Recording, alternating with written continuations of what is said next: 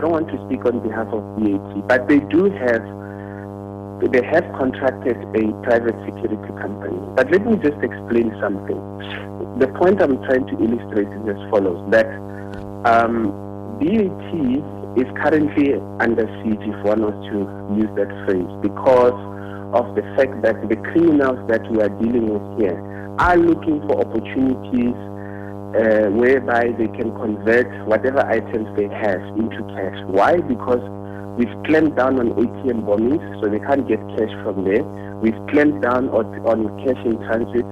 They can't get cash from there. And, when last did you hear of a bank being robbed?